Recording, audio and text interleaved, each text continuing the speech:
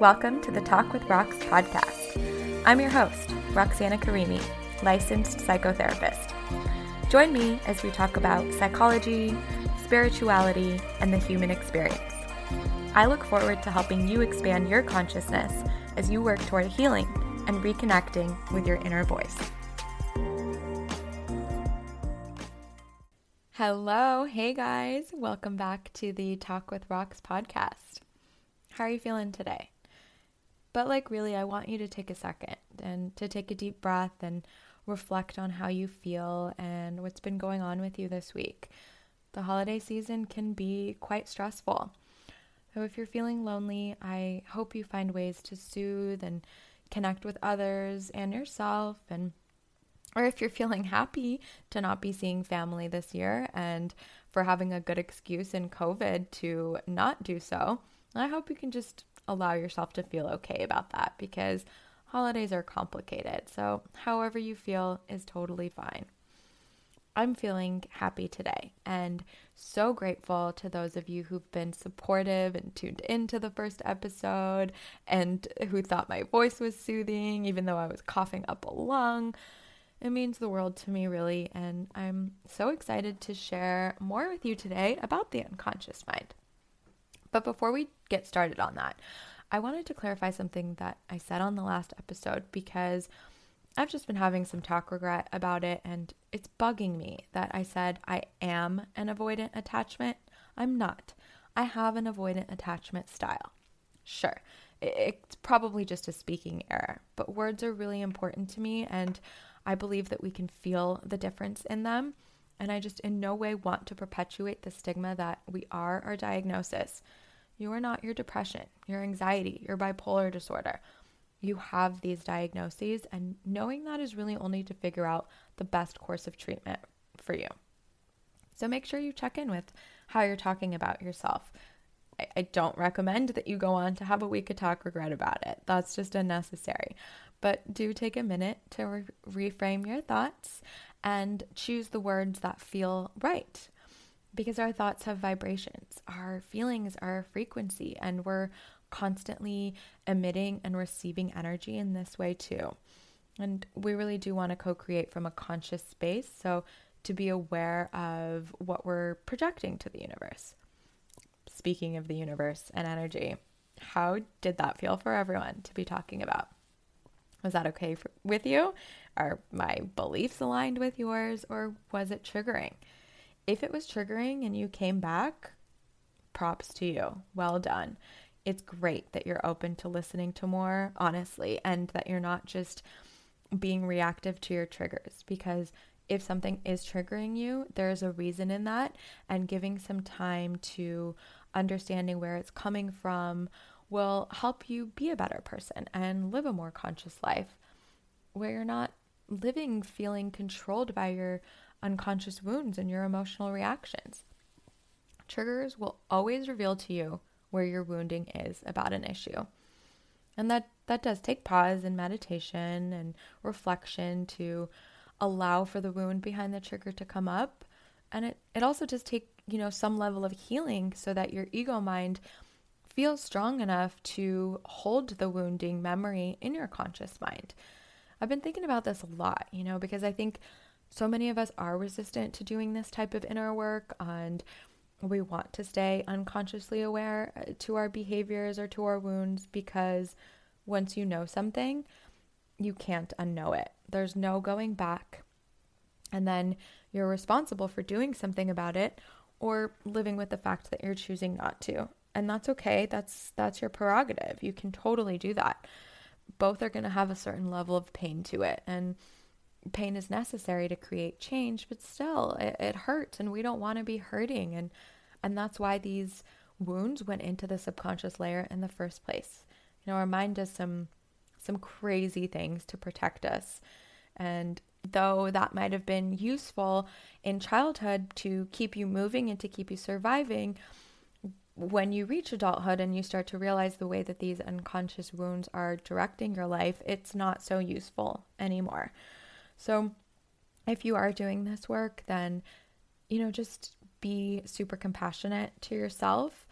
It's not easy. And I think it's really brave of you to be here and to be doing that work. So just make sure that you're taking good care of yourself during it. Today, we're going to talk a little bit more about the unconscious mind. Let's do some quick Psychology 101 before we get into talking about Carl Jung and Sigmund Freud, who were besties for a time and really just vibing out with each other on these ideas and thinking about the unconscious. So they both believed that the psyche, our mind and our spirit, is made up of the ego, where your conscious mind is, your thoughts, your memories that you're aware of or that you can easily access, and the unconscious, which is where these repressed memories live. And they both believed that our conscious behaviors are heavily impacted by these unconscious imprints and beliefs and wounds.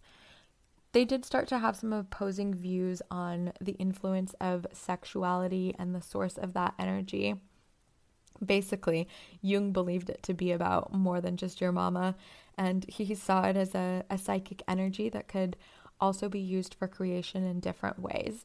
And that did, lead them to taking their psychoanalytic work onto different paths and splitting off. Another main reason for that is because Jung also believed in the idea of a collective unconscious. So that we're imprinting our beliefs, not just from family or our current lifetime, but from an evolutionary standpoint as a human race. This is our shared shadow, that collective unconscious. Memories we can't access that are from our ancestors, but that we carry within us. And Jung called these memories from the collective unconscious archetypes. Archetypes are things like the idea or the symbol of the father, the mother, the jokester. And bring to mind what comes up for you around these words, what images you see or what feelings you have. We do tend to have the same ones. They're symbols and images or themes that have a universal meaning across all people and cultures all over the world. And he did talk about this a lot in the sense of religion too, like where we so often can see the same story showing up with different interpretations based on the cultural viewpoint of that area in the world. So, kind of thinking about like Jesus' story and being able to see similarities in that to Horus, the Egyptian god, who was another divine child from a holy family of three. Could that be an archetype that is in our collective unconscious? I don't know. I'm not going to make that decision for you. I'm just giving you the message and the history that shows the way that these stories continue through different lifetimes and different paths in different parts of the world. I think that's just so cool that, from a whole experience as a race that we're processing, as a human race, that we're processing and imprinting ideas onto that deep soul level of our energy. So Jung had several different archetypes that he talked about and explored, but the main four are the shadow, the animus, the persona, and the self. The persona is how we present to the world, how we're showing up. The anima or the animus is the idea of both masculine and feminine energy being in one person and seeing the other side of that in our dreams or in other symbols and wanting to kind of have an integration of those two. And then there's the self, which is like what I refer to as the authentic self or the highest self. That's that knowing and coming together of the unconscious and conscious parts of you. And then, of course, there's the shadow where our denied aspects go. I really like looking at the collective unconscious through like a gender studies lens because we're so impacted by these gender roles and stereotypes. And I think we're, obviously, but I feel like we're just really coming to realize how problematic they have been for everyone. Like when people say stupid things like bring back manly men. Honestly, who is this helping? It makes men feel like they shouldn't be fully human and take notice of their feelings or their feminine energy and softness or sensitivity. And it makes it dangerous for women who come into contact with men who are repressing this energy and projecting a machismo or overly aggressive persona to the world to avoid being made fun of and to stay safe. That's so interesting, or like even the ideas of internalized homophobia and how scary it can be for a person to be looking at their own sexuality and how much we can repress our own feelings around that. Anyway, we could talk so much about Jung and his different archetypes, and maybe we will. But for the sake of this episode, I'm going to jump into the archetype of the shadow self and how that relates to the work that I'm talking about when it comes to healing childhood wounds and reconnecting with the authentic self. The shadow is, like we talked about last week, where we store our unconscious memories, events, and wounds, and, the childhood experiences that we've consciously lived through, but were so painful that we repressed or suppressed them from coming into the conscious mind. And the good thing about these is that you can access the memories through meditation.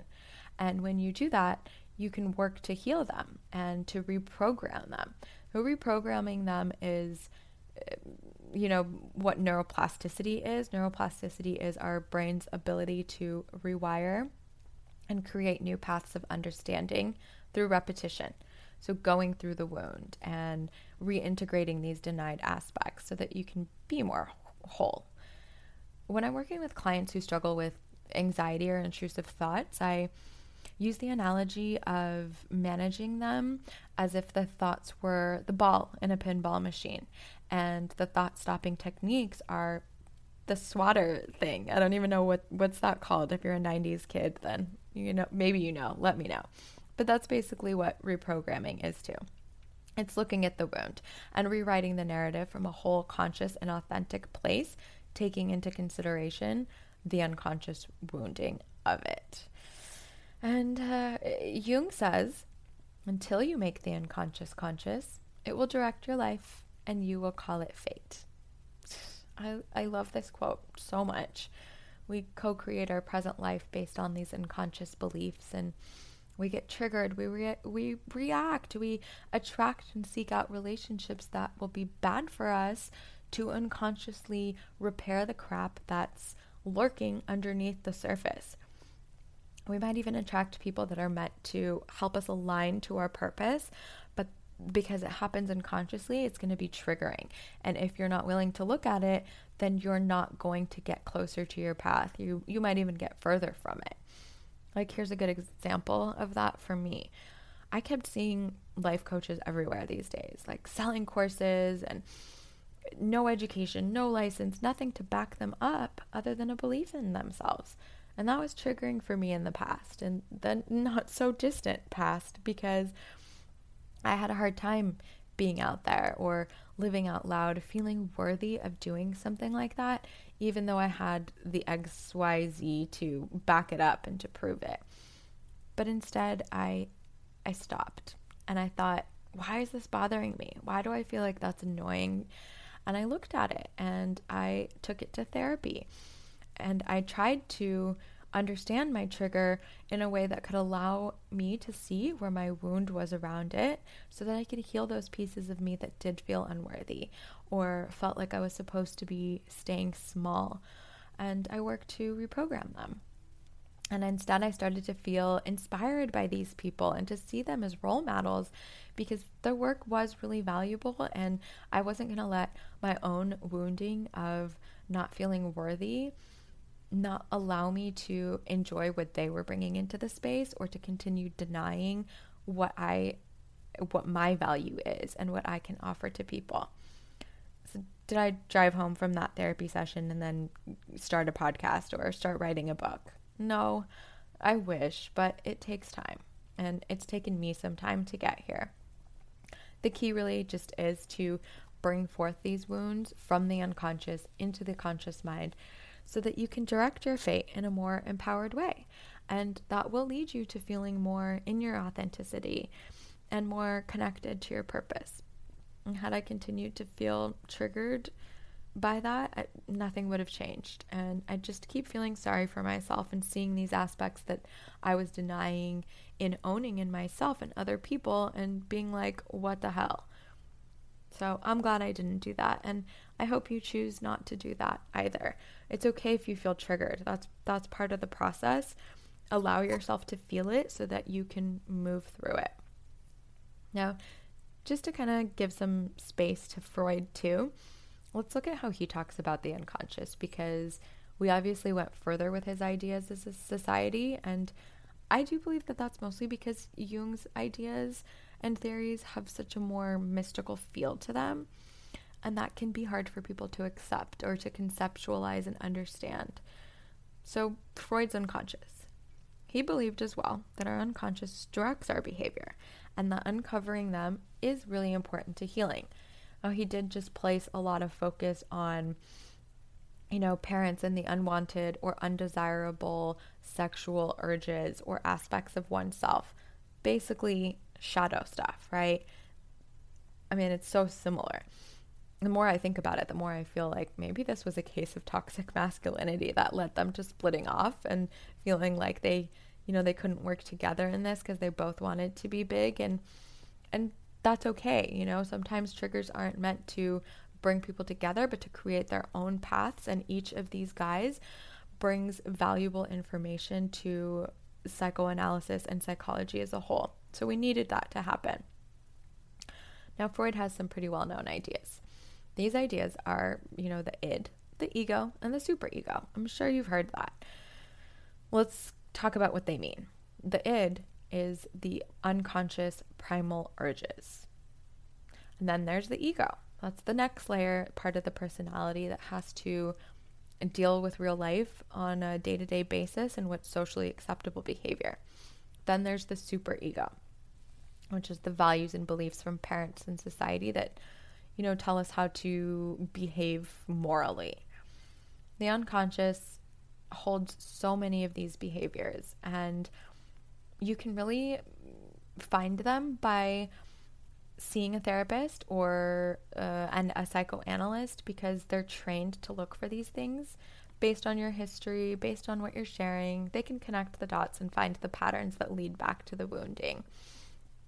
And sometimes your friends might be able to see this stuff. Like, I know that as a person who's also a trained therapist, I do sometimes see the unconscious wounding in a friend's behavior.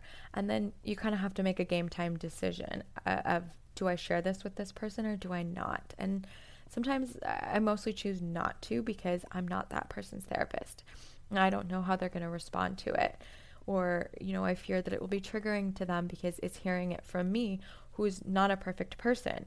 And I'm not trying to be, but when you point things out like that, it can feel like it's a projection, or it can create some pushback from them. So maybe instead I'll kind of just say, oh, like, I wonder if that could be fun to explore in therapy, and just direct them to go that way. So although a friend might be able to help spot these for you, I just want you to keep in mind that when they do, it's coming through their own perspective and their own lens as well. And if you can take that with a grain of salt and understand that piece, then it's okay to look to them to help you uncover your wounds if you're having a hard time looking at your shadow or finding those pieces. But I do feel that the best way is to, next time you feel a trigger, just to stop, to pause, to whip out your journal, to whip out your notes app and jot down a few thoughts that you're having to find the clarity and the wounding behind this trigger.